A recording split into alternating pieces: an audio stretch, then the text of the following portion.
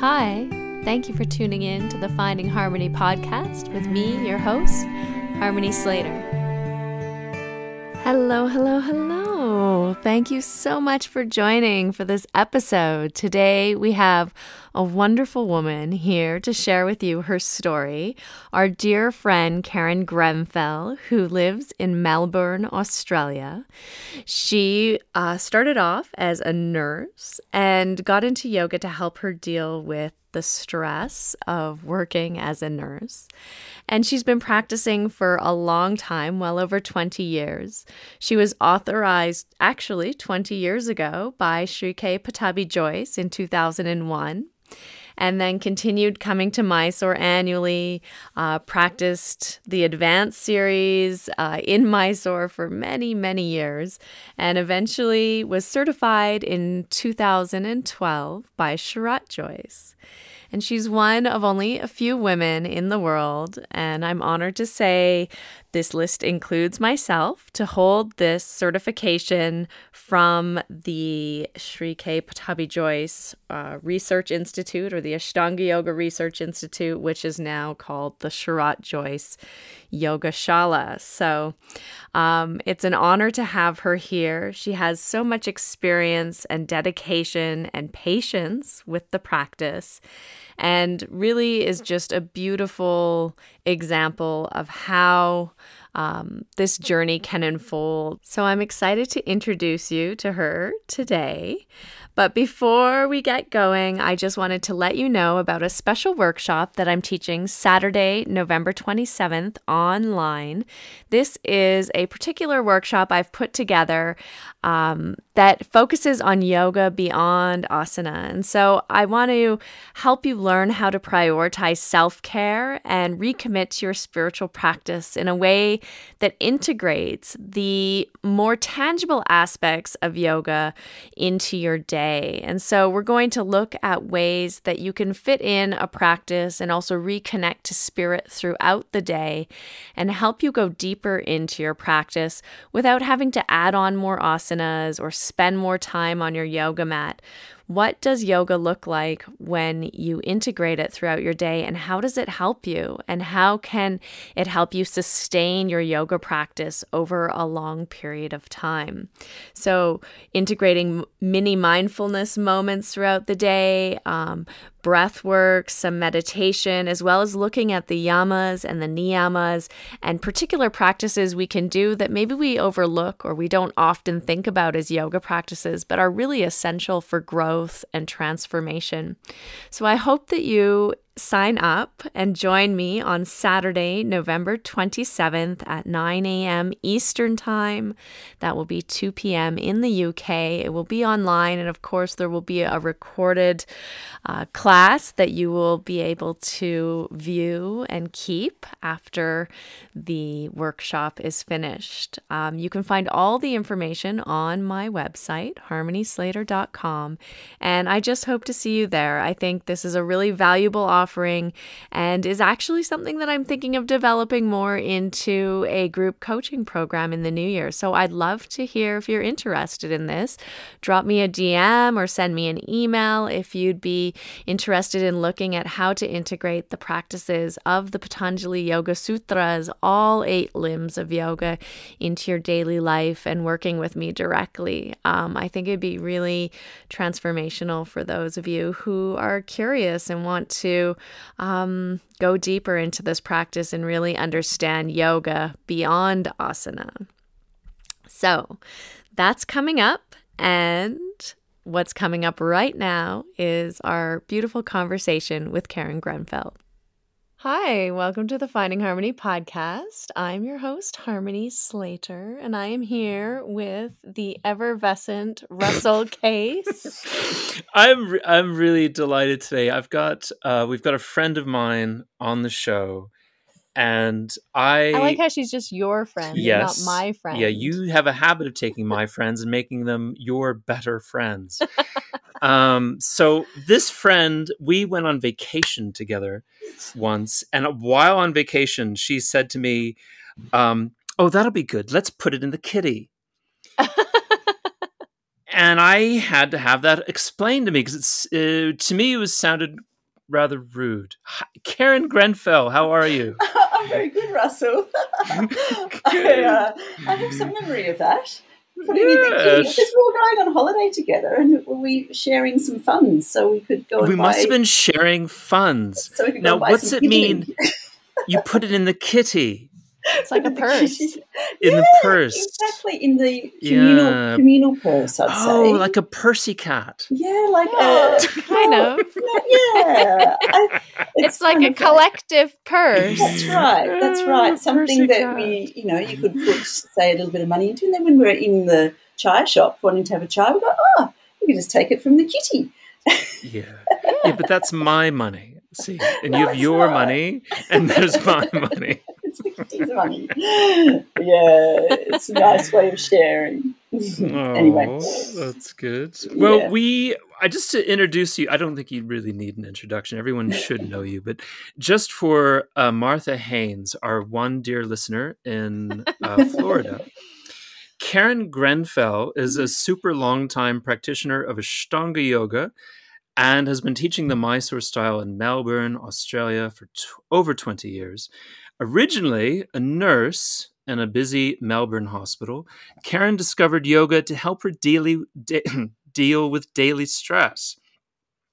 Her study of yoga led her to Mysuru, where she became one of a handful of women in the world to receive the Ashtanga Yoga certification. Well, how about that?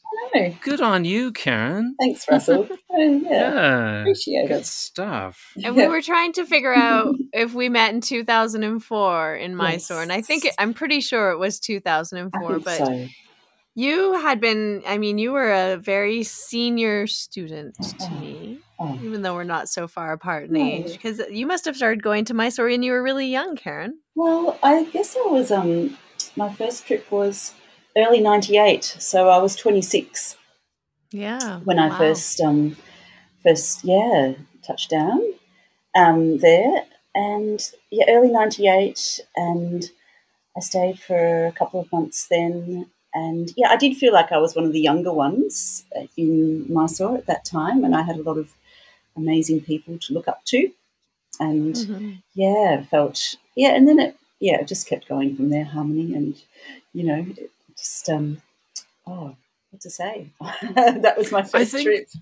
I think Andrew Hillam once told me that two of you had your first trip together, that he remembers you then. Oh, probably, yeah. I think those guys, him and Jessica, I'm not sure if this is my next trip. I had a few times I visited when the old Shala was still open in Lakshmipuram. So I think I was there in beginning of 98 and then 2000 and then early 2001, I think, or late 2000. I went twice in 2000 maybe. Him and Jessica were in the post office house just down the road from the Shala. And I was in the Om house a little further away from that. And I think that might have actually been my second visit. But, maybe he was there in early 98 as well. I'm not sure. But, great to have another Australian. Yeah, you guys share the Aussie connection. He's considerably hairier than you. He is a little bit. I was thinking about that time, and I have a very particular memory about that time that to me was quite tragic. And in 2003, I think it really kind of starts this period in Ashtanga Yoga in Mysore where there was a bit of a conflict between Sharat and Guruji, and it's what Harmony and I like to call the desert period. And Harmony, could you tell us what you might mean by that? Well, it was like there was no leader necessarily in the Shala in some ways. There was and there wasn't, and there was sort of a lot of arguing, and postures would get given out and taken away or not given out at all for long periods of time because nobody really knows why. It's arbitrary. It's like maybe I don't know, maybe Sharat didn't feel like we were his students yet, so he didn't want to give us postures or Yeah. Maybe But something. then also, like, Guruji wasn't really giving many postures either. No. It was an interesting time. It was happened when I was just learning the first section of advanced as well. So it was I it think was a hard slog. But yeah, I remember that, and just there was a little bit of like, oh, who's doing the teaching here? But at the same time, I must say I did feel very seen. Like I felt seen by Sharat, and I did feel like he was.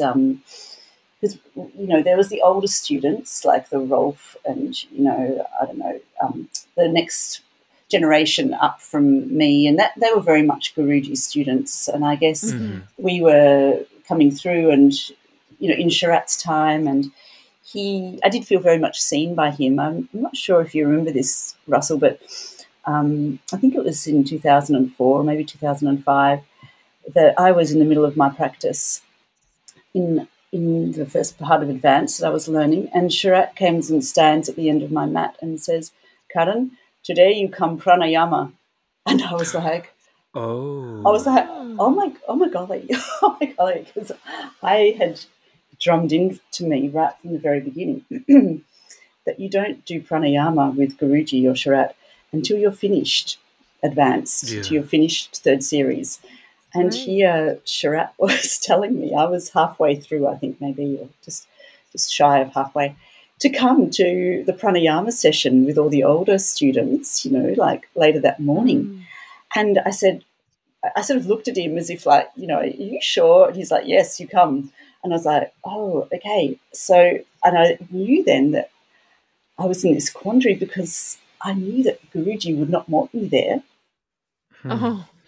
But I knew I had to come, or had to go, because Sharat had told me to go. So that was the tussle right there, and I felt like Sharat was maybe looking out for the younger students like myself, and sort of wanting to bring them up a little bit. Yeah. And so I was so nervous. I remember I chatted to Rolf beforehand, and he was like, no, Sharat told you to come, you come. So I was like, right, I sort of slunk in at the end. There was slinked. I was like, really just sort of hide my face. And it was probably about, I don't know, Rolf and Alex Medden and all of the guys that were finished advanced, and there's quite a few people there at that time. And I sat down and I was like, and Guruji saw me and he just looked at me and said, no, why are you here? And I was just like, oh my God. Yeah, here it is, the nightmare. And I just looked at Sharat and said, and just motioned to Sharat, like, what are you going to do? Sharat asked me basically. And so then this big conversation went on between Guruji and Sharat in Canada. And it was a bit, and then Guruji just looked at me and was like, okay, you stay, but watching. Watching only. Because when we were there a couple years later, Harmony and I, Sharat wasn't even in the room. And it was Guruji himself who had asked us to come, and we were in the same place as you. That's wild. Yeah. Wow. So different. So different, hey. So he let me do the first few pranayamas, and then he was like, he made sure that I stopped halfway through, which I was quite pleased about actually. So I didn't have to, step into the difficult. But what an experience. Yeah. So. I just remember from that period, I think it's like, it might be like one of the things I remember the most is, because I really kind of looked up to you as a big sister, and I really felt like you kind of took me under your wing a bit. And there's a couple of us who were in a crew together. And I remember being in Nowpax. Yeah. I think it was 2006. And just up the road from the Shala, and we're having breakfast. And you were having a bad day, right? But it was, you were really very emotional, and you were kind of going through a litany of complaints. And it's really... It's our life, like you're working on the arm balances in third series. Sometimes you get a posture that year, sometimes not. You go home, you've got no social life. You go to bed at 6 p.m., you bust your ass teaching all day, you take all of your wealth and you bring it back to Mysore and you give all of that money, and then you end up not getting a posture again. And it was like, it was just a brutal period in our lives, actually, in this desert period, for you as well as us, that we were all doing that. Mm. Do you remember having that conversation with us? I can remember a time. I don't remember that exact conversation, but I do remember at times during that period being quite exhausted, I guess, from the process of it all. And I never was one to go to bed at 6 p.m., Russell, though, I must say.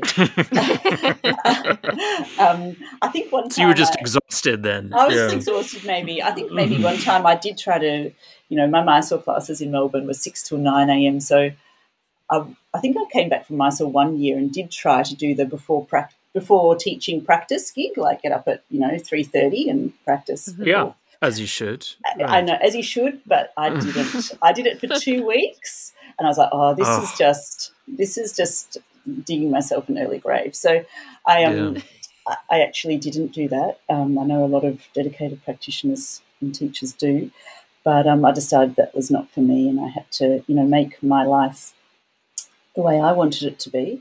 But yeah, look, it was, like that going back and forth to Mysore. And I mean, I love being in Mysore. And even though I would complain about the process of getting there, once I was there, it was, it was great. I used to really like it, apart from sometimes falling on my head in arm balances, but on the concrete, or in on the bends. on the cold hard floor, as it was back then. But it was a hard time, wasn't it? Like, often I was in my early 30s at that stage, and you'd work really hard at home to build up classes. It's building up a Mysore class from scratch is hard work. It takes time and commitment to each student, and so much patience and stamina. And then you're doing your own practice, which Guruji or Sharadas sort of been teaching you year by year, and you're just trying to do that as well. And then you are every 12 to 18 months, well, for me at that time, I was packing up my home, trying to work out if I was going to just leave my yoga classes, let someone teach them, or just let it go for a couple of months to go back to Mysore.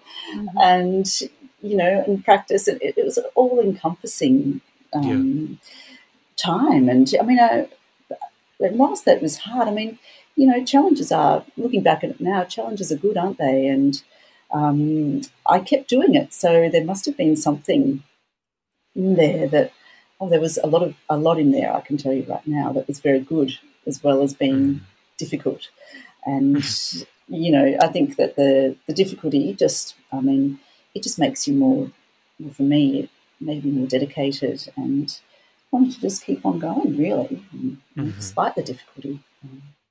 I remember even one time, I'd never seen anyone else do this. You're grabbing your ankles and back bends, and something weird happened, and you did a backflip and landed on your throat. Yeah, that's happened. That was awful. I had a few, which is interesting, isn't it, for yoga? But I had a few, I put myself out there, I guess. I put myself out there, and I think that.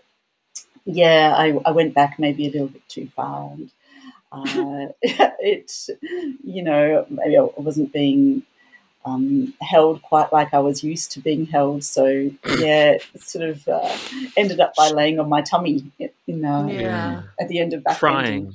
Crying. Well, maybe it was. You sort of think, well, those periods in Mysore as well. You're in a pressure cooker situation, aren't you? Like back then, and. All of these things that come up, this reflecting on how you live your life at home and how the practice is going, it's also, it's very character building, you could say, and it's very, I don't know, it's a learning time as well, and learning about, who I was in the world, and back then in my early 30s, and where I wanted to be, and I don't know, just crying. Yeah, I was... you do cry. I mean, I did do a lot of crying after practice at times. So it's all part of the mix. It's the good and the bad. Yeah. I remember you were in those arm balances for so long, and that's such a grueling practice, like all of intermediate. Yeah. And then like somewhere in the middle of all those push-up arm balances in third series for like, what, 5 years, 7 years? Yeah. A long time. Yeah. Guruji started teaching me advanced in 2001, and I finished it in 2012. So it was 11 years there. And it was, character building for sure. But it was a long time in those arm balances. That's right, harmony. Like I was, I mean, I see, looking back at it now, I see the benefit of that. I see, it gave me a lot of strength. It gave me a lot of stamina, and really, didn't burn me out in the advanced series. I think a lot of, people learning advanced, if they go through too fast, it has it can really burn you out and make you, be really tough and give you a lot of pain and grief. But I think just so I go to Mysore, I get another arm balance. I come home, I practice it, and then I go back, and it's this real slow building of strength and patience and everything else that goes with it, and a bit of agony as well.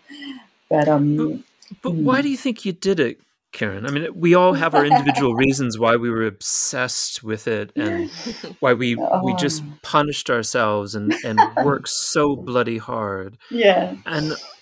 But why do you think you did that? Good question, Russell.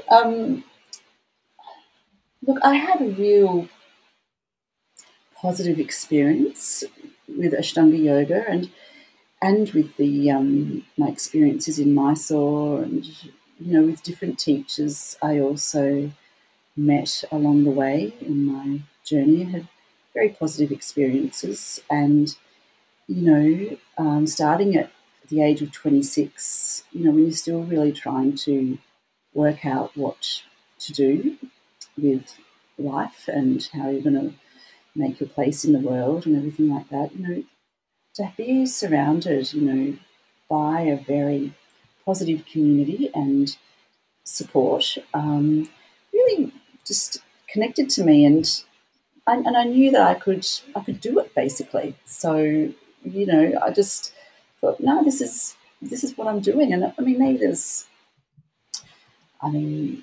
was interested, as you said. I used the yoga to help me overcome some stressful times in my early nursing life. I decided early on I didn't want to be work in a hospital, in that sort of bureaucratic institution. I wanted to be able to be more with people, and really interested in how people could take responsibility for their own health, and how, the Ashtanga yoga practice, because in its Mysore form, you do take responsibility for your own practice. It was a very empowering experience. And I think I felt that in me. I felt empowered by doing this incredibly hard practice for in those early 2000s, and I just kept going. I just thought, no, this is what I'm doing. I never really thought I would give up, I guess. I don't know. I kind of really thought that I was going to end up being, Richard Freeman. And I kind of thought, well, this is what you do to do that. And it's programmatic, and you go back every year, and then you find out that you've gone to Mysore 8 times as much as he has. I know. With 1/10 of the number of notches on your belt. And this is I'm having a completely different life than Richard is. Yeah. Well, comparison never works, really, does it? No, it doesn't. But was there someone that you modeled yourself after? Do you think, I'm going to do this because this is what these other people are doing? I don't think I modelled myself after anyone. I think I mean, I had positive experience, like say John Scott, my first teacher. Yeah. He was very instrumental in building up the Mysore, I guess, phenomenon for me. Like, right from my very first class with him, he was always talking about Mysore and Guruji and Sharat. And, after a year of probably only 10, 11 months of doing classes with him, I was on my way to Mysore. So, he was very positive. Like, I don't know, I mean, this is back when John was doing Mysore classes in London in 97. Right. And he was a great teacher. He is. I mean, I don't know. I haven't caught up with John for a long time, but he's got the chin beard now, yeah, so it's not the same. It's a bit different. But he is very, very inspiring teacher, and really, it helped me feel very positive about what I was doing. He was full of a lot of praise, a lot of just very positive, basically. And in that year that I was in London in 97, he was teaching Mysore, but he also had a lot of teachers come through. Like he had Graham Northfield come and teach for a week, and Annie Pace and Lena Miele. And so I was sort of surrounded. I sort of had this feeling of this really close-knit community, and that you go to Mysore, and it just sort of continued in that way. And so that was really, really positive for me with John's teaching. And then when I did get to Mysore in the early 98, it was, I just felt amazed that Guruji and Sharat, just sitting in their home in Lakshmipuram, were just, it's like, student of John Scott's, come on in, roll your mat out. And they were just incredibly accepting. There was no pretentiousness. There was no judgment. It was just like, come in. And I was the last one to practice on that first day, like in the old Shala. And Guruji would be wandering around, going and having coffee in the front room, coming back, checking on where you were up to, and then come back and help you with back bends and give you a big hug after back bending. And then it was like, wow, it's really accepting, and I felt very comforted by the whole experience to begin with. And so I also was discovering, I guess, a little bit of through the process of yoga and being away from home, and I've been traveling for a couple of years. I was also experiencing a sense of myself as well, away from Melbourne and away from sort of stories that I'd built up around myself. So I was the yoga was starting to undo certain limitations that I'd built up around certain things, and so that was a positive as well for me, which I wanted to keep experiencing. I really also, don't get me wrong, I really, besides his chin beard, I really loved John. I worked with him in London and in Penzance, had gone down and camped and spent time there. And he really is the kind of guy that makes you feel like you can try anything, do anything, and get it. And he is fantastic. He's very positive. And, I spent time with him. I sort of did time as his apprentice as well down in Penzance for a few months. And, so it felt... it was a very positive beginning to my journey. It's just, and so I don't know. I just kept on going, but this idea. Why did we just keep on going? Nobody knows why we kept going. Because our parents were worried about us. That's what it comes down to. Was your mom? My parents were worried about. I think at one time I came back from India, and Mum asked if I was a Hindu, but and because I was also, I did like to shave my head back then as well, periodically, and so. I've seen those photos. But no. So I was just like, no, Mum, no. I just really enjoy practicing yoga. But no, they were really. My mum and dad were both very supportive of what I wanted to do, and just as long as I was happy, basically, and I was following, what my heart wanted me to do. Like, and they thought it would have been good if I'd held on to nursing for a bit longer, I think, but I didn't. But yeah, no, they were all good, and I think they could see that when I got back to Melbourne, late 90s, and 2000, 2001, and I did start teaching, that there were people that were very interested. So, and I even I remember teaching mum and dad's breathing and, just sort of sharing it with the family, sort of demystifying it a bit for them as well. So, yeah, that was You were one of the first teachers in Melbourne, weren't you? Yeah, I was. There was another couple of teachers, Greg and Tracy. They were teaching for longer, earlier than me. I think they started in 96 or 95. But I was the first authorised teacher in Melbourne. So it was a pretty new thing, that's for sure. Yeah. In Melbourne.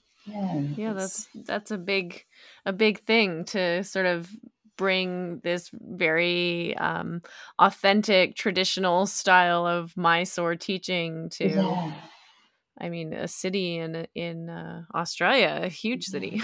Yeah, and it was a very Iyengar city, I think, to begin with. Like, there's a lot of Iyengar yoga. Oh my God. Melbourne.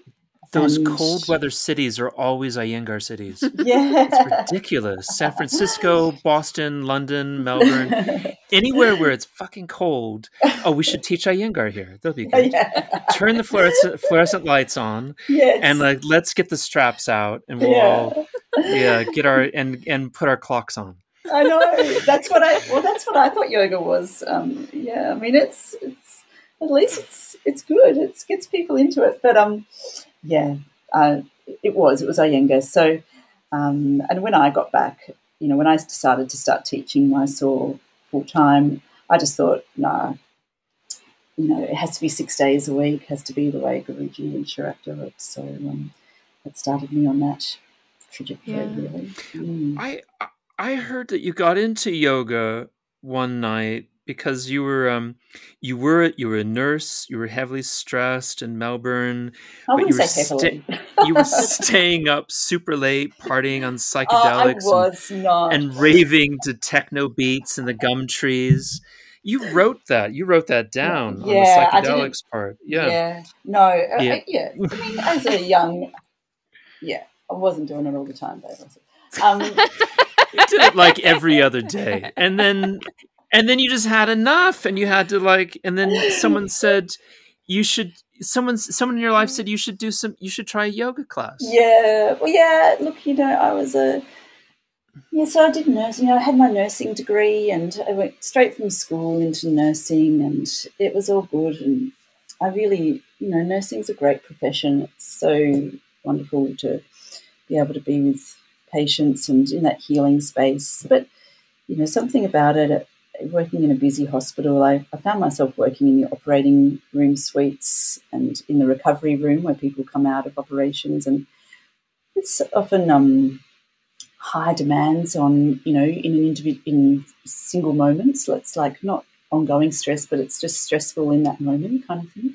Mm-hmm. And as a young nurse, and I sort of thought to myself, I'd been out, I had my degree for a couple of years, and I've been working in this big hospital for a couple of years, and I thought, is this what it is? Like, is this all there is? Like, you just keep on working now, do you? Like, for the next 50 years. Yeah, that's and I can see people getting, mortgages and just all going back and studying more, getting another degree in nursing, midwifery. I was thinking, is this just what happens? And just working longer hours to pay for, stuff and everything like that. And it's just like, I don't think I want to just do this. I don't think I want to.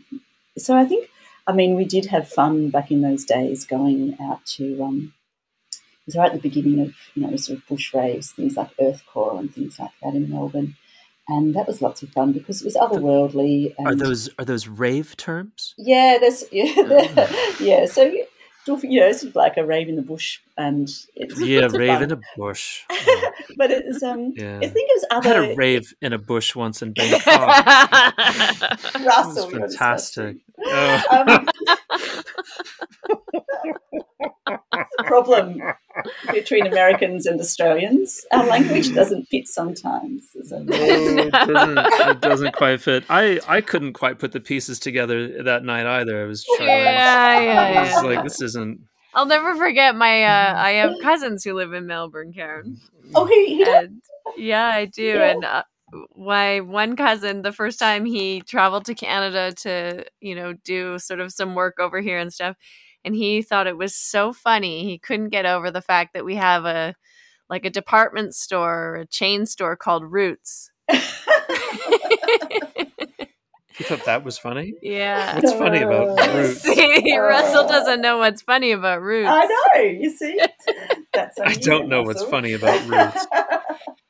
Do you want to tell him, Karyn? You mean like rutting in the You can tell him how many. In Australia, to root is like... Oh, to rut. To... How do you spell it? How do you spell that? R-U-T? No. Or R-O-O-T? R-O-O-T. See, if we spell it R-U-T, that means to hump. Oh, okay. To yes. rut. To rut Yes. is to hump in the back seat of a to- station wagon. They say to root. To Root, root. yes. It's Rooting. yeah. Rooting. You spell it wrong. That's the problem. Oh, jeez, let's try with language. But yeah, anyway. I'm trying to figure out, Karyn. I'm really struggling. Okay. 2004 on He's my not second struggling trip. at all. 2004 on my second trip to Mysore. We had one of these fucking awful things happen to us where Guruji just announced that he was going on vacation. He was going to go. They went to Africa. He was going to didn't they, go on to the safari? bush on safari. He's going to go on a bushwalk for like 3 weeks. Good on Guruji. And I was just sitting there. I was like, I just spent thousands of dollars to be here, to sit here and now play with my thumbs down by the chai stand. And I was furious. What I don't understand at all, why you and I, one, decided to go on vacation together, and two, didn't do any rutting at all. Like we were just like, yeah, that'd be You're in good. a relationship, Russell. You were in a relationship. Yeah, but why were we on vacation together then? Well, because we were friends. Yeah. We just met. Have we? I mean, No. I knew you in 2003. 2004, let's go on vacation together, man and woman, and go do yoga at 4 a.m, Yeah. and then like wander around Hampi for Hampy, by Not the way. humpy. Not Hampy. Hampy. Humpy, whatever you want to call it. I- It wasn't a very Can I- humpy to me. Can I just don't know. Can I tell you what I remember, Russell? Yes, please. Okay, thank you. So I actually remember Guruji going away, but I can remember, now that you mention it, there was something that happened that made us go away basically. But I'd always wanted to go to Hampi, like it's a beautiful place up in northern Karnataka, and renowned for its beautiful temples and its amazing boulders. And often when I'd wanted to go there, it was too hot because it used to get incredibly hot up there because of the landscape. These big boulders hold the heat. And I think that, it was probably August because that's the time that we were often there, wasn't it? August, Yeah, July, that's right. August. Mhm. And so that was a good time to go to Hampi as far as weather goes and heat. And I thought, I don't know, I think we probably just, it's probably just like, well, there's a few weeks, we could go to Hampi, Yeah. Yeah, let's go to Hampi. Let's get a whole bunch of people together and go. No, well, it was. I don't know if anyone else wanted to go, and I probably just said it to you, like, "Do you want to go to Hampi?" And you're probably like, "Oh yeah, that sounds good." That's what I And said. then Yeah, we yeah. went. And I And then we remember, just put all of our money in the kitty, and and then off we went. I do remember that you got permission from Sally, your partner at the I time. did, yeah. My partner and at the time, yeah. so that was all good, and I can't imagine that conversation. we had a nice time. And I don't know if you remember. Do you remember the river going and the temple elephant as well? It was very Oh my beautiful. God, yeah, the temple elephant.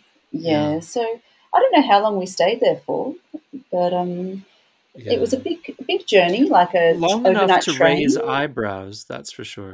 I wasn't aware of that, Russell. Nobody's eyebrows. So I remember No. driving back in on our first day, and we saw little Louisa, who looks like a Oh, koala yeah. bear. Do you remember her? Oh, she's so sweet. And then a couple of other people, and we said, "Oh, are you guys? Where are you guys coming from? It's like, yeah, we just went to Hampy together. Oh, the two of you. There's nothing wrong with that, Russell. We had a good It's time. fantastic. We did have a great time. Yeah, no, it was yeah, I enjoyed it, and I think it was good to, like, because often when you're in Mysore, you feel that you don't want to miss class. You're sort of in there for a period of time, and the only place you can go to is Bailakupe, kind of down the road, or Korg or something, which is beautiful. Yeah, Korg. And just being able to have that chance to go that little bit further, to Hampi was great. And yeah, it was. I think that we were good travel companions, Russell. So there you go. Yeah. You told me. I remember one time we didn't know what to do with our shoes. And there was like an overhead fan in our train compartment. The train took 12 hours. And let's go on a 12-hour train journey. It was only to northern Karnataka. That's what I can't. It wasn't to the other end of India. We were in the same state as Mysore. It's a big country. It's just amazing. I remember we put our footwear on top of the fan. Oh, that's right. Because we didn't want them stolen, because they were like $100 shoes. And here we are. These are our most valuable objects.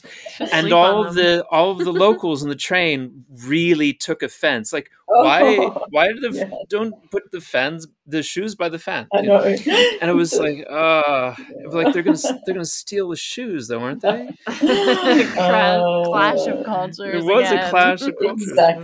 Exactly. No, it's, I think one reason why that train journey was 12 hours, that the train just sat in the middle of nowhere for probably about 4 hours as well, like in the middle of the night. Yeah, but no, it was good. It was a good get out of Mysore. It wasn't see something different. It wasn't your first time to travel around India, though, was it? Like, you early on, like after you stopped nursing, you decided to backpack around India for a year, didn't you? Yeah, well, what we did, so that was this, I was saying before about sort of wondering if this was, getting a bit disillusioned with just the working full-time scenario. And so, a couple of good friends, Anne and Chris, they were like, oh, we're going to India, for a year.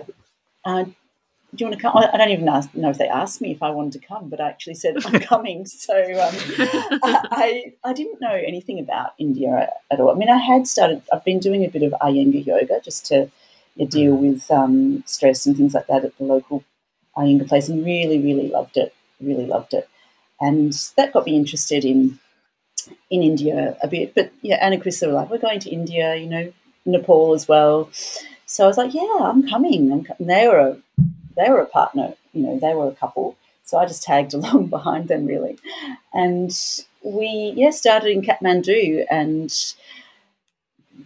spent a couple of months in Nepal trekking and doing what you do in Nepal, and then came down overland into northern India.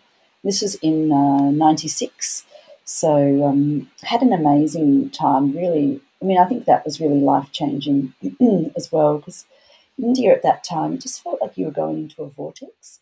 Excuse me, with no internet, so different from suburban Melbourne. And just really, everything was alive, so vibrant and sort of, alert and awake, and it was amazing to be there, and challenging at the same time. Like, many a times I was like, oh my God, how can I get out of here? Because back in those days, you had your money belt strapped to yourself with like a wad of traveller's checks and your airline ticket, in a plastic bag, so it didn't get affected by body sweat. Yeah, you just had to bide your time until the date on your ticket came around and make sure you're in the right place to leave. But so we were there for about 8 months. And then we travelled all the way through. Is that right? Yeah, 3 of us all the way through. That's an intense amount of time to spend with 3 people. Oh, we were good. Yeah, no, they were good friends, and we had time, together and apart and around, and it was all pretty in your face, So we got through it together. But we got to Delhi, I think, after about 7-8 months, and Chris the guy, he was going overland through Iran and through Pakistan and Iran to Turkey. Mm-hmm. And Anne and I decided we didn't want to do that at all. So we caught a flight to London and spent a month in London. And that's when I started doing more yoga, because I was still really interested in Iyengar yoga. So when we were staying in London with friends of my parents, I just looked up the Iyengar website and found a teacher who was near Kensington. And it happened to be this teacher, William Robertson, who was a student of, I don't know if you guys know this guy, Shandor Ramete. Oh, yeah, absolutely. He does shadow yoga, I think. But anyway, William was a student of his and did this kind of vinyasa krama. So everyone would have their own practice. And we would, and it wasn't something you did once a week like so many yoga classes. It was something that you come every evening and to the front room of his house and work through your own practice, your vinyasa krama. And it was amazing. I loved it. So that was a month in London. And then after that, I strapped a yoga mat to my backpack and went with Anne, and we travelled through Italy for about a month or so, met up with another friend there, and then travelled over to Istanbul and met up with Chris. So Chris had come overland from India, and because there's no internet, so when we were in Delhi before we left Chris, we'd got our Lonely Planet guides out and said, right, on such and such a date, we'll meet you on this street corner in Istanbul. That's amazing. He could have died six ways. That's how we used to do it, though. That was the only way. That was the only way. And we gotta get there. We're meeting Chris. Later, Chris is looking like Jesus. Like he'd just been overland through Pakistan and Iran and had many adventures. And we rock up having been well fed in Italy. And it's very. So, and then we went on travelling through Turkey and then down through, I feel incredibly fortunate to have done this, down through Syria. We went down through Syria and Jordan and across to Egypt. And it was an amazing trip, something that obviously I have trouble doing now. And then, so that was 12 months, that whole travel, and I was, so that for that second half, I would be rolling out my yoga mat, and, in the guest house in Damascus or, down on the Nile in Dahab. And, so it was lots of fun. And we ended up in Cairo, and my friends decided they were going home back to Melbourne, and I had a working holiday visa for the UK because and with my nursing qualifications, I knew I could get a job easily, and I just thought I'm not ready to come home yet, and it had always been my plan to keep going. So, That's and incredible. I was really eager to as well, sort of do some more classes with William in London, and so it was good. It was fun then for me to be by myself for a period of time, and just found in a share tiny apartment in London, and my first thing was to get back to these classes with William, and then also I did nursing. I hooked into a nursing agency, and I only chose afternoon or afternoon shift, so I could do my yoga practice in the morning. And then so that was my time in London, and I got to meet some really lovely people through those classes with William, and it was also the beginning of the Ashtanga. People practicing Ashtanga in London as well at that time. Karyn, you told me a story on that train ride about your youth, and it's really kind of terrible story. I'm trying to figure out when it happened, though, because I think, as I remember, your father passed, Mm. and in the Korean airline that was shot down accidentally by the Oh, Russians. Is that oh, right? that's not my dad.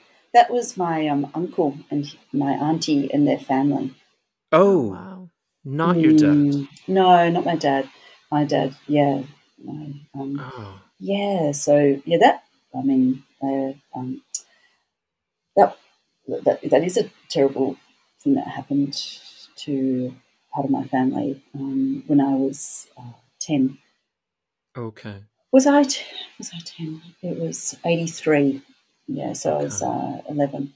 Yes, my dad passed away from cancer in 2001. Oh, I'm Um, sorry. yeah, Very yeah, sorry. yeah.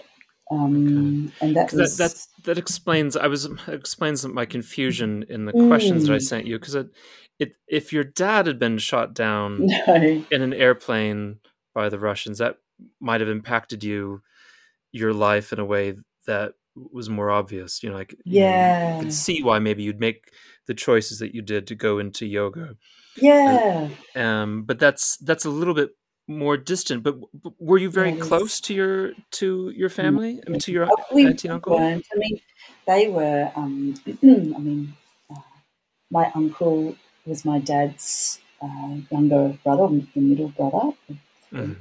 and he worked for Kodak and had my aunt Carol.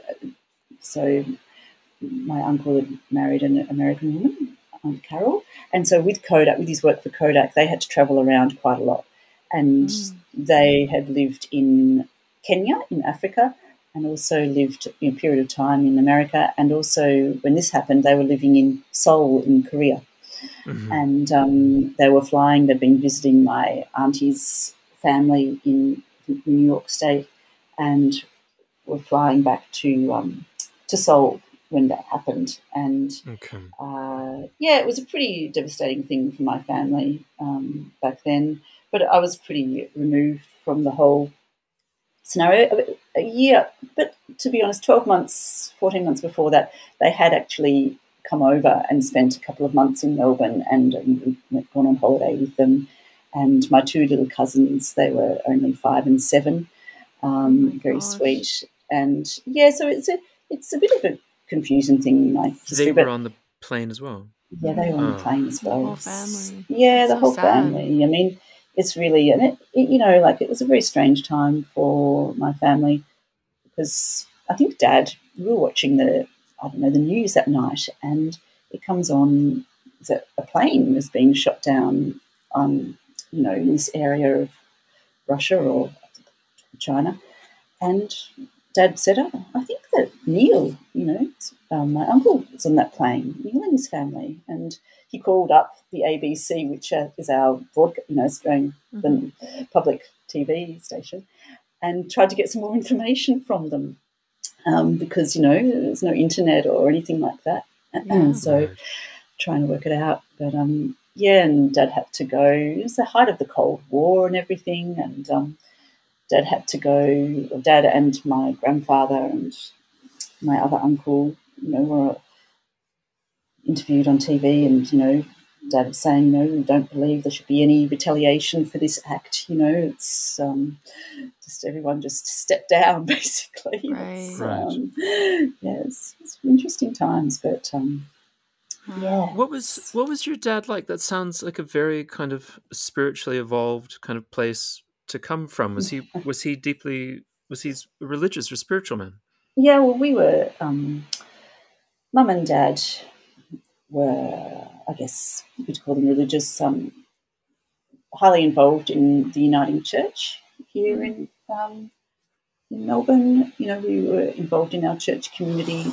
They had a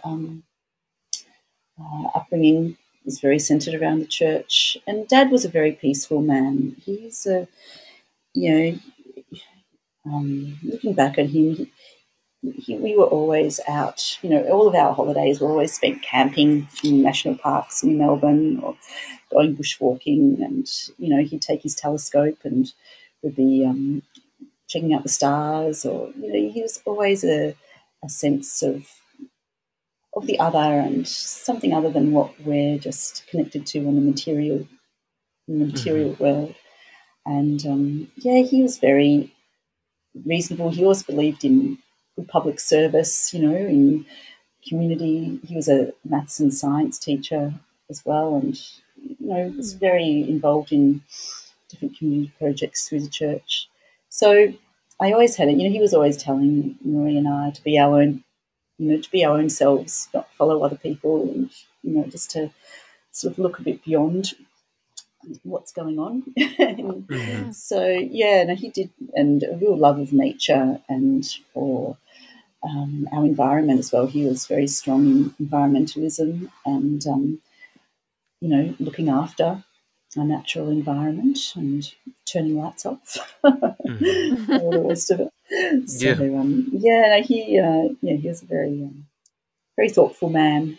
Was sort of taken away a bit too early, I think. So, do you feel like your family's like spiritual background and growing up in the United Church, do you feel that was an easy bridge between the practice of yoga, or that yoga helped to make that more present for you in some way?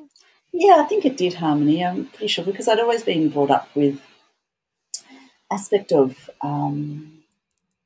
sort of the other, of like just connecting with, it's not the material, sort of having a sense of wonder at the world around me, and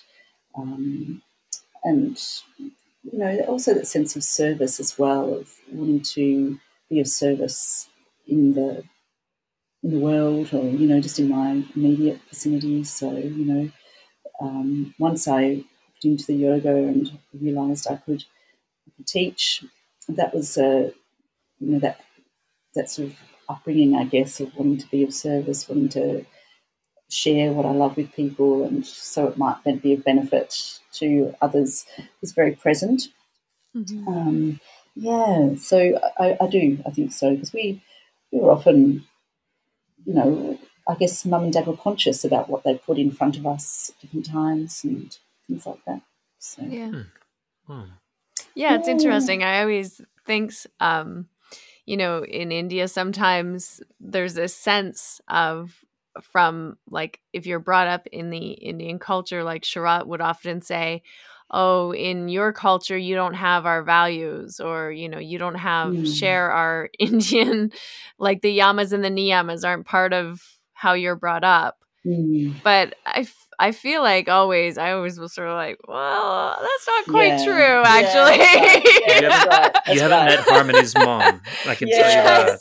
Yeah, because I was also, raised in a home where my mother was, very Christian, and definitely those values were very deeply instilled in both, like, my brother and myself, and the yoga was just sort of a very natural extension of it in a way.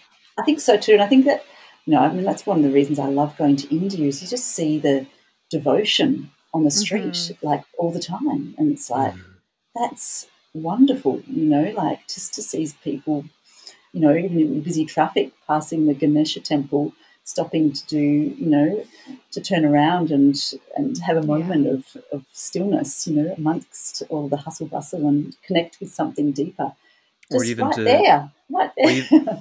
Or even to take a moment to have your car or cycle blessed at the temple, so that you'll have, a good commute. Good drive. Good drive. Exactly. Safe drive. Safe driving. Safe drive. Yeah. Not safe. Yeah, I love that aspect too of their culture. It really resonated with like my heart, my soul, and my spirit. Just those constant reminders, even hearing the temple bells, like the bells ringing during the puja, like throughout the day at different times. And it brings an awareness back. It's just that constant reminder. And, it's sort of moving away from that real sort of consumerism, capitalist culture, and really resting in something deeper. And I think, my upbringing, Mum and Dad, very fair, very much seeing the injustices going on, and sort of really instilling in my sister and I a sense of just equality and just I don't know, just that you have to see all sides and stand up and do what you want to do really, and not harm. Yeah, Wow. that's beautiful. Yeah.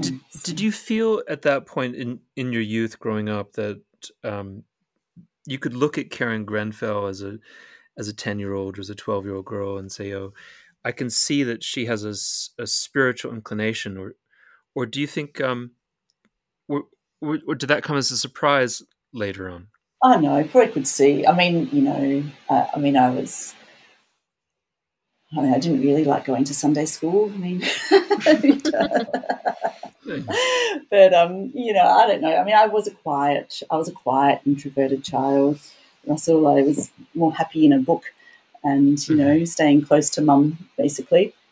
And so, sort of the more, I guess, the introspection of yoga and that ability to sort of, be able to keep my eyes open and, stay conscious of what I'm doing and my actions and all the rest of it.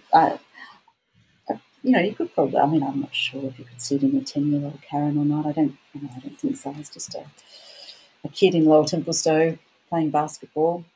Yeah. No, that makes sense though. Like to think of you as a shy girl in a book, that's not too different from a shy girl sitting on a mat. Yeah. that makes sense. Was the physicality of Ashtanga yoga, was that a shock to you? It was a shock. Yeah, it was, and I think that was also a hook, Alex. I mean, sorry, Russell, when you were talking before, that it's a hook because I being away from home, like having that year in India and the Middle East, really gave me a sense of confidence in myself that I'd never felt before, just sort of being out there in the world like that. And then coming to London and still sort of carrying on that sense of confidence, but finding this practice, like hooking in, because William Robertson, he left to go back to, he was a New Zealander, he left to go back to New Zealand, and he suggested I do classes with John Scott. And coming to the practice then in this sort of time where I had been quite, I was challenged, but I was holding my own. I was nurse in London. I was, following what I wanted to do. And then coming to this practice and going, wow, it's actually changing me physically. It's tough. And I did have to go through a lot of, it was really challenging. Like that first year, John had me doing full vinyasa, for goodness sake. All through primary series. And I was like, oh my golly. And, did you mind that? Because I never minded it. When I came back to Guy's place from seeing John, and I was doing full vinyasa in Guy's place, and he just like rolled his eyes and let me get on with it. But I just kind of thought it kind of gave me a break. It was like coming back to Samastitihi was like, whew, let me catch my breath, and then I can go back into the postures again. It felt like a helpful to the pace of it. Yeah, no, I mean it was. I think it helped me learn the practice, and really see it very fully from the point of vinyasa and the entry and exit and the flow of the breath. It was amazing, and I think it gave me a lot of strength as well, which I would have otherwise had difficulty, obtaining really. So yeah, the physicality was tough, and it came slowly, and hence I think all that time in arm balances probably did a bit of that. Right. You were very flexible, right? Yeah. I was, as a child, Harmony, I used to do what we call over here calisthenics. Do you have that in Canada? What do you call it? Calisthenics. Calisthenics. Yeah. That's jumping jacks. No. Well, it is kind of like it's from like when I was preschool. Different ways of moving your body. Yeah, different ways. Yeah, sort of like rhythmic gymnastics kind of thing. Yeah. So, but so I did come into I only did that from preschool until grade 2 or something. But then I guess my sister and I, we've got an element of flexibility, and yeah, it was the strength that I had difficulty maintaining and keeping going with. So. One thing that Guruji, would say to us all the time that I think is interesting is, you practice, and all is coming. Mm. And of course, I didn't realize at the time that he meant, everything is coming, like including, poverty and despair. Russell, is that and I'm thinking about you at that time, that here's a young woman who's busting her ass, who's working so hard, and is maybe a bit lonely and tired and exhausted. And then how did everything turn around for you? Because now, you've met Travis and you've got Hamish, you've got family, it seems like everything came for you. Yeah, last time we were all together, we left you in Mysore at that teacher training. Yeah, that's right. Oh, is it 2010? Yeah. And then since then you went back got certified, and you got certified. You had a baby. You had a husband. baby. Yeah, you have a partner. Was this all Travis's doing? How did the two of you get hooked up? Was it him? No, it's both of us. Because women don't have autonomy. That's my question. No. I heard Harmony's interior dialogue, and I thought I would just say it out loud. What are you talking about? I don't know what you're talking about, but yeah, what happened? Well, life just goes on. Like, I think, you were saying before, like, what kept me going? You just follow what feels good, don't you? And you just keep moving, hopefully making those choices. And, I mean, going back to Mysore, and I don't know if I'd describe myself as lonely. I think I was lonely, but there was a period you didn't of time mind being there. alone. I didn't mind being alone. That's right. It's different from being lonely. That's very different. Yeah, I don't mind being alone either. No, I think all of us we all feel a bit that way. That's what brings us here. But, that's right. Yeah, look, I think I turned 35, and you just sort of have a feeling that, like, something's got to give here. Yeah. What is it? Something's going to happen. And I think, like, I met Travis through a mutual friend, and I think it's just being open at that time, and having this sense, right, something's got to shift. And, I am ready to meet someone or, sort of move into the next stage in life, and sort of embodying that. And then, when you're kind of in those interactions and creating relationships, it kind of, you welcome it rather than push it away. And yeah, so I met Travis, I think, in 2008, and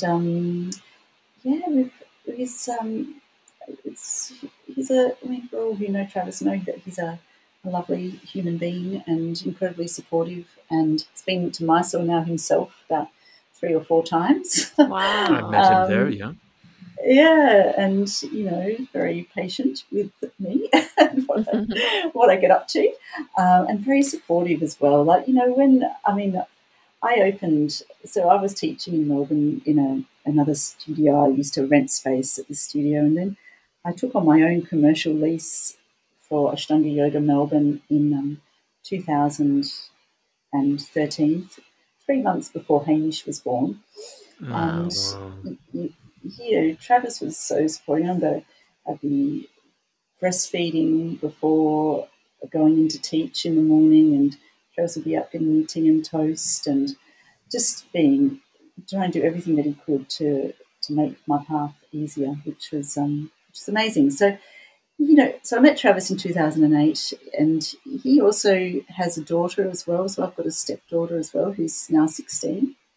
And that was really great for me, just to open myself up, like, not to have it all so much about me, like, and when I'm practicing and, what I'm practicing, and just sort of realise that in the scheme of things, yoga practice matters, but the form doesn't, not to be so attached to the form of it, I guess, and just be a bit softer around certain aspects in life, and let people in, really, and let love flow in in other areas and in relationships, and that's that's what happened, and I was fortunate enough to be at that time and see that that's what needed to happen, and then follow it through.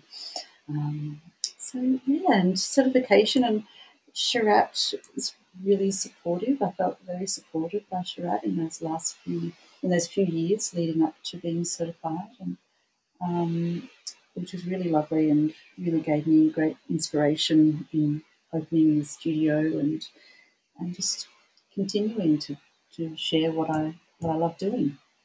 I want to And then, ask you, because yeah, you said, I mean, I also took on a lease of about 4 months before I gave birth to that's Jediah as crazy well. business. Yeah, Yeah. it's crazy business, because I think probably Australia is very similar to Canada too, when you've been working for yourself, which I have been doing since 2002 or 3 or something. Mm-hmm. Yeah. You don't get any maternity pay or No. leave, and so you're just doing it. Yeah, You're And you're out just so there. you're working like, 18 hours a day. yeah, breastfeeding and Yeah. teaching and like doing the admin while you're Yeah, I breastfeeding and know. sitting on the couch in your spare Oh, time. I know. Like I can remember writing newsletters with Hamish, like in the sort of the carrier thing around on my chest, Yeah. basically, just jiggling up and down whilst I'm trying to write a newsletter, and like, oh Oh my my god. God. And I mean, I don't have this. I gave up the commercial lease on the studio a year before COVID hit. Oh, So wow. Good for you. Nice yeah, timing. it was very good. Which was it was actually, I don't know how many, but it was a big load off my back. I didn't really enjoy having a commercial lease, so Yeah, it's a lot much of pressure prefer. to fulfill. It is a lot of pressure, and I felt, like just to sort of come back to myself a little bit and let go of the admin and focus my attention on the home as well, which I really enjoy doing. It's Yeah. interesting to me because so much of our time there, I felt like it was a little bit like training camp. Yeah. Say for a sport like football or basketball, and it's very high intense, very pressurized, and we're being coached by Sharat and Guruji to really perform at the highest level that our samskaras will allow us. Mm-hmm. And then at the same time, in this contradictory kind of way, they're saying, "Yeah, go have children." Seventh series, baby Yeah, making, yeah, and which is pretty at odds to the practice part. But I think really, like, I mean, having children, I don't know what it's like for you guys, but I mean, geez, it's intense, especially.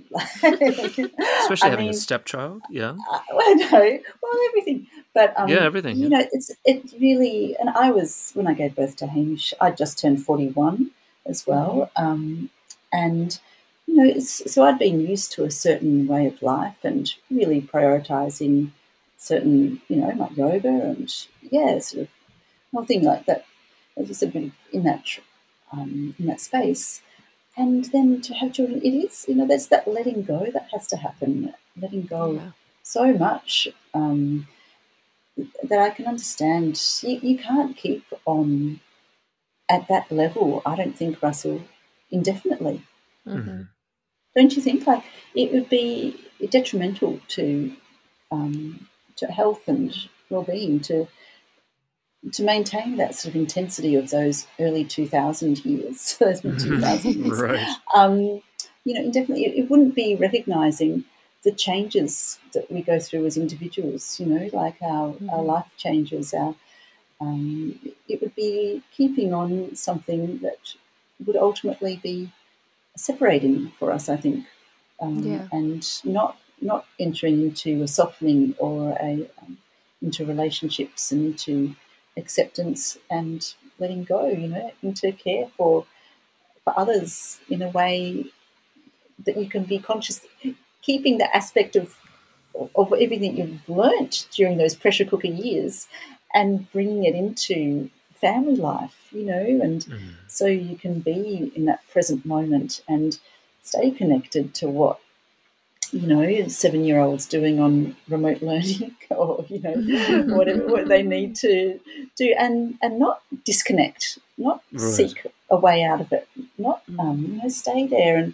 and see past the, I don't know, golly, it's frustrating sometimes, isn't it? And so intense, and you just want to kind of like, I don't know, check your phone or do something else, but how can you just stay present with what's going on? And I think, what we were doing in those years, it was an amazing experience and opportunity to go into those layers of ourselves, to then come to this 7th series, as they call it, and be able to manage those challenges with eyes maybe a little bit more open than what they may have been otherwise. Because I think it's keeping your eyes open and keeping seeing the stories, seeing through the stories that your mind's telling you, seeing through the stories that, mainstream society is telling you about stuff, just staying present with what's happening and with a sense of yourself. That's what those years, when you were living it, like, I didn't feel it really. Maybe I did. Maybe I just blocked it from my memory.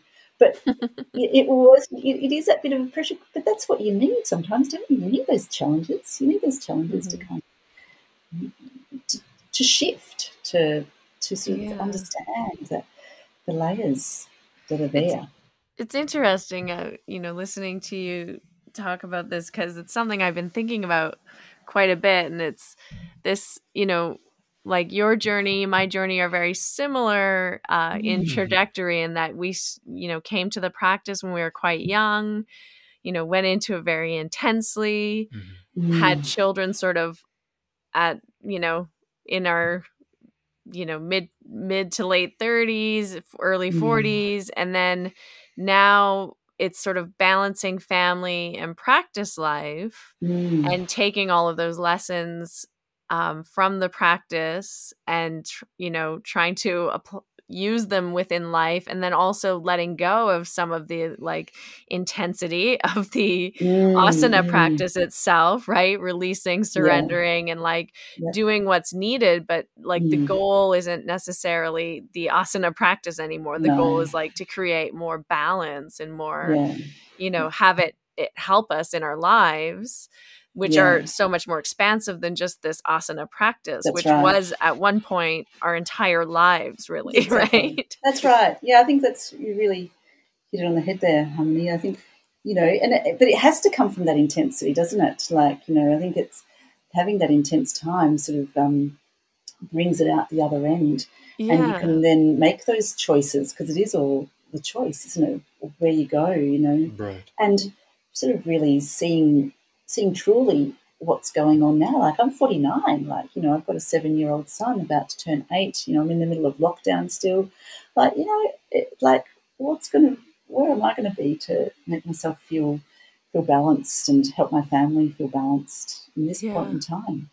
There really is, like, that word being triggered. Like, that seems to be, when I think about my daily life now, that period of time that we spent intensely practicing was learning how not to be intensely triggered. And to know how, and have the technique or the technology in us to disarm that part of us that's being triggered by some story that's in front of us.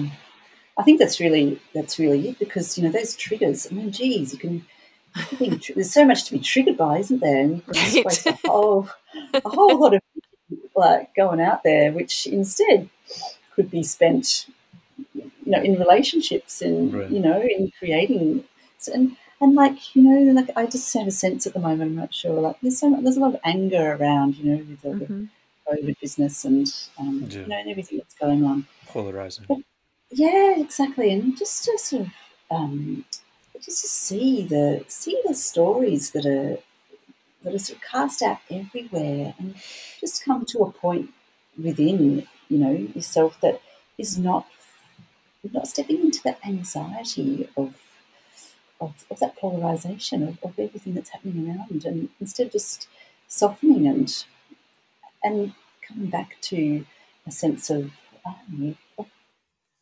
harmony, really, of balance. We found Finding harmony, finally. finally. Finally found harmony. Yeah. There you are. I don't know. I imagine having a 16-year-old stepdaughter and it has its own triggering moments. And I'm wondering if Yeah. there's anything that you can share with us. Can you give us an example of how you've managed to save your own life? Well,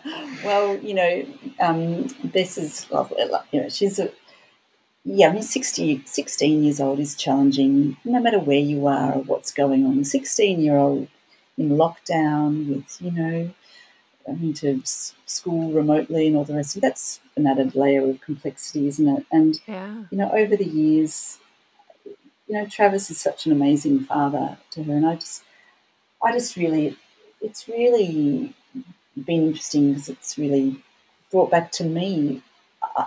It sort of provided a mirror to myself, where I just have to go, whoa, Karyn, just calm down, like just step back and just sort of really open my eyes. But sometimes I just have to come upstairs and just take a few breaths and then go back down. It's one way of managing certain situations, but I think it's just like with practice. You just have to keep putting one step in front of the other and just keep softening and realizing that she is, she's not an adult yet. There's so much going on. There's so much trying to work out her place in the world, in life, in family. It's also intense, really, and just to be able to provide. Travis and I are very much into providing a peaceful family life, such, one that's grounded in sort of trying to be present through cooking, through baking, through gardening, through just connecting in, rather than being distracted by other things. So when she comes and stays with us, we're very much into engaging her in activities, engaging her in what we're doing, and making sure, I guess, that's a challenge for us to, stay engaged in our activity as well, and provide that example for her and for Hamish, on a daily basis. But we are looking after ourselves. We are doing our yoga practice. We're doing some qigong. We're also baking bread. We're also gardening. We're also, looking after them by making sure there's organic food in the cup, like all of that sort of stuff. It's all part of what goes around and how we try to bring, yoga into a lot of areas, sort of unconsciously, but through the way we want to live. Yeah, I love how you described that too, that softening and the ability to remain open amidst these polarizations or these opposites, because I feel like that's also what we find and try to embody even in the practice. And I mean, you spending all that time in the advanced series, for sure, it brings out, how do you maintain that stability? How do you maintain that center, that place of balance? When you have one force pulling you this way and another force pulling you that way, how can you, hold that space where you're not being pulled off balance by either force? Yeah. I mean, I'm not perfect. I do get pulled off. Of course, we all do, right? But it's so interesting that the practice really does kind of hold these lessons within it, even in revolve triangle. It can pull you off balance. It can pull you off balance. And isn't it interesting, just like every morning stepping into that and seeing, where am I today? What's going on? And it's the same thing like with relationships, isn't it? You wake up in the morning, it's like, well, sometimes things, like, as using your terminology, Russell, they trigger you in different ways than what they did yesterday. And it's sort of maintaining, I think the yoga practice helps you stay curious, like, why am I being triggered by that today? Like, what's going on? And can I actively, help myself just take a moment, or just, take a deep breath, or just see what's happening, a bit more clarity that I can work through, because it's often it's me. The triggering comes from where I'm at, not where the kids are at or anything like that. Right. It's more often what's going on for me that will cause me to be triggered. And then, you then colour the whole situation, don't you? So as the adult in the relationship, it's really interesting. And I think it's one of the great gifts of the practice is to, this is challenging, but how do we get, we can do this. We can work with it. And, It's interesting. Jed, he likes to refer to us as Mrs. Positive and Mr. Negative. And that's kind of like where I like to sit. I like to sit right on the cusp of disapproval in all things. Yeah. And just like, wait, is this something I need to disapprove of? I'm just always ready for that. Do the two of you do that as well? Do you find yourself in particular roles? Do you ever get to beat the children? Oh no! Like I guess Travis occasionally experience. Occasionally, that doesn't happen in Australia, Russell. Oh, doesn't it? Well, no. I mean, it does probably, but not in our household. Not in your in certain circles, mate. Yeah, maybe. It's a penal colony, Karyn. Come on. I remember you used to go on about that quite a lot, actually. He just likes to say the word penal. I'm sure he does. Yeah. No, Travis is very level-headed, I must say. He's had to, raising Bess in, being separated from Bess's mum and raising Bess between two households has a number of challenges, and I'm just constantly amazed at how he manages to just take that on and, work with Bess's mum around different things. And, he's a master of letting go, put it that way. Wow. It's really quite a gift that he has had to work at that quite a bit as well. And I think as a result of that, I refer to him a lot with things with Hamish. He's a great calming influence, put it that way. Right. And that rubs off on you. Yeah. You little hot-headed in the house, are you? I know. Just boil in your guts a little bit. I'm outside taking deep breaths. But one of the things, we did a step family course very early on in our relationship. Oh, goodness. Wow. And it was really good though, and one of the things that came out of that is just, you have to work together. Like, that's the thing with parenting. Yeah. It always works so much easier when you are I tell together. Harmony that almost every day. Yeah, especially with step kids. You gotta the whoever's the biological parent has to back up the step parent and the other way around. Yes. So. Yes. I do. I'm sure that the happens. Dishes go in the dishwasher. We're not talking about dishwashing. In the dishwasher. That's where the dishes go. That's what he's talking about. He's talking about dishwashing. Oh, I get so triggered in the morning. It starts my day off. Because you're grumpy when you wake up. I'm Mr. Grumpy Pants when I wake up. Yeah. That's okay. Yeah. I've gone off coffee again. No, you should go back on it. Oh, yeah, no. Go back on what coffee. I've found is that I'm almost the same now when I wake up as I am throughout the day. Whereas when I'm drinking coffee, I'm much worse than before I have a coffee. You're much grumpier? Much grumpier. Yeah, it's because I'm fucking addicted to it. Yeah. I'm a junkie. And I wake up looking for a fix, and I'm a little pissed off at people. So, yeah, I've gone off the coffee again. Oh, that sounds like a good move. Yeah. Reflection, positive movement. Yeah, the world is much more grey and limp than it was before. Oh, I'm looking forward to my coffee. Yeah. Wow. We all have our vices, don't we? We do. I think coffee is a minor one, if you ask me. Really? Yeah. Yeah. There are a lot of Karyns out there in the world who would beg maybe a little too caffeinated, don't you think? Karyn may not know that term. Do you have that term in Australia? No. Oh, so you should look up on YouTube or Twitter # Karyn gets tased. or Oh, tase okay. Karyn.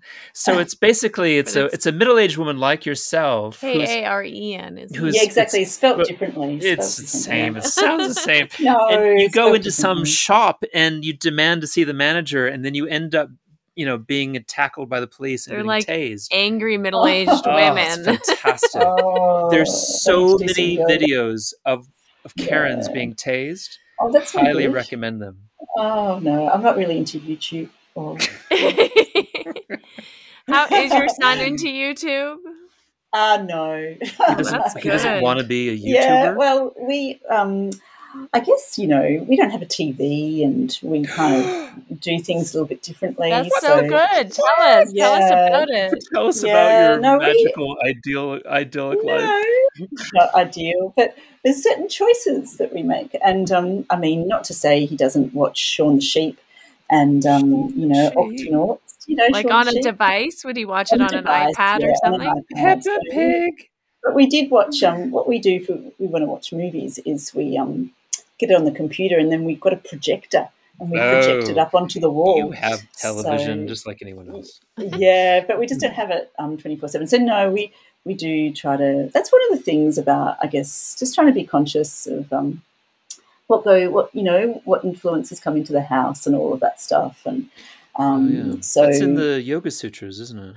Yes, pratyahara. They're practicing the pratyahara, what they're feeding their mind and their senses. Yeah, that's nice. Yeah, that's good. It's important. Oh wow, it is important, I think, and especially for young minds. And so he's yet to discover video games or anything like that. What 7-year-old is this?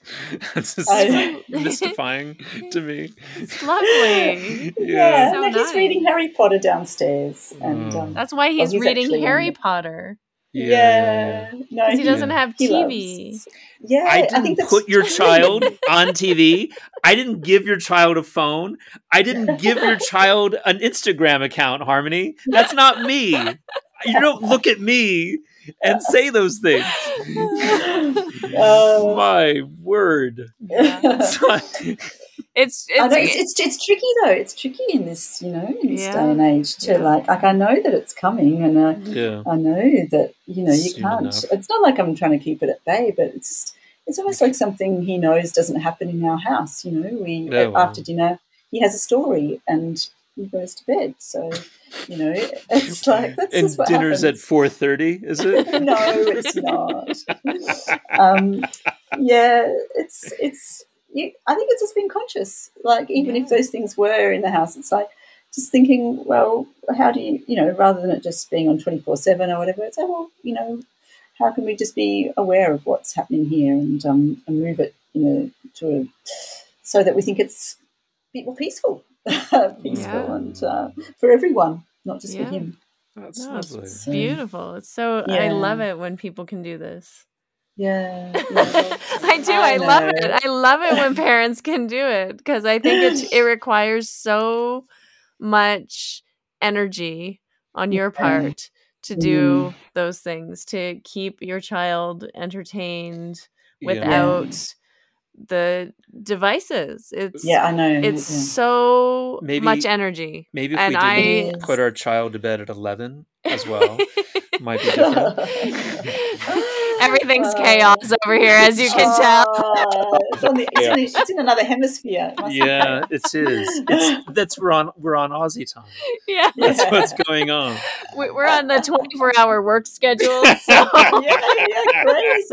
Crazy. Do you guys sleep? A little every once in a while. Well, what we do, this has really worked for us, right? So we realized that we were spending a lot of our evening times apart in different rooms. Jediah would watch Minecraft YouTube videos with his friend, who, that friend was some kind of famous YouTuber explaining Minecraft to him. And then we would go upstairs and we would watch Hell's Kitchen. All right. Living very different, truncated lives, Karyn. And we said, we need to do something about this. So what we did We tried to play some board games for a while. We did do that for a while. Yeah, we Yeah, did. Board Once a week we could manage that. And then for a while we were doing it like every day, but it's just like it got too much. For like 3 days. Yeah. After the third day, it was way too much. And way too then much. what we did, we decided to watch the entire cinematic Marvel universe in timeline order, start to finish. And that took the better part of a year, because you don't realize that Agents of S.H.I.E.L.D. is a big part of that. And there's 7 seasons of 20 episodes, 20 episodes a season. And so it's all superheroes. Now what we do is we go upstairs at night. We have our meal. We go upstairs at night. We trundle into bed together, and we watch our Marvel show, and Harmony sleeps through it. That sounds like a good option, Harmony. Thank you. I get my best sleep sometimes during those shows. Yeah, cuddled together with your boys. Oh, that's lovely. Just right in the middle. Yeah. I think it's just what works. Yes, snoring. And then Jed and I take turns shoving her when she snores too loud. It's like, come on, Mom. You're missing the best parts here. It's Tony. Tony Stark, Hamish is just come into the room just to hello, Hamish. He's wondering how much longer this is going to go on. Well, I think we're good. Yeah, that's amazing. My creation he looks like the child from The Shining. Have you seen The Shining yet? Need to get that on the projector, Karyn. It's a good film about a little boy having a nice time in a big hotel. It's very nice. I didn't watch that. I don't like horror films. Yeah. We're going to give it a shot. We're going to give it a shot on Halloween, weren't we, Harm? Yeah, we'll give it a shot. We're going to give it a shot. Jed's 10. We said we're going to watch The He's Shining. almost 11. He's almost 11. Almost 11. We watched Teen Wolf last night. That was good. Teen Wolf was good. Michael J. Fox is very short. And he's the star of that basketball team, which is really... He's like 5'2", maybe. Quite short. He's crazy.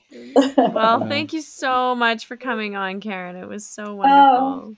Pleasure, you guys. This is I was really looking forward to this. Thanks for listening to this episode of Finding Harmony with me, your host, Harmony Slater. You can find out more information on my website, harmonyslater.com, and I look forward to connecting with you again soon.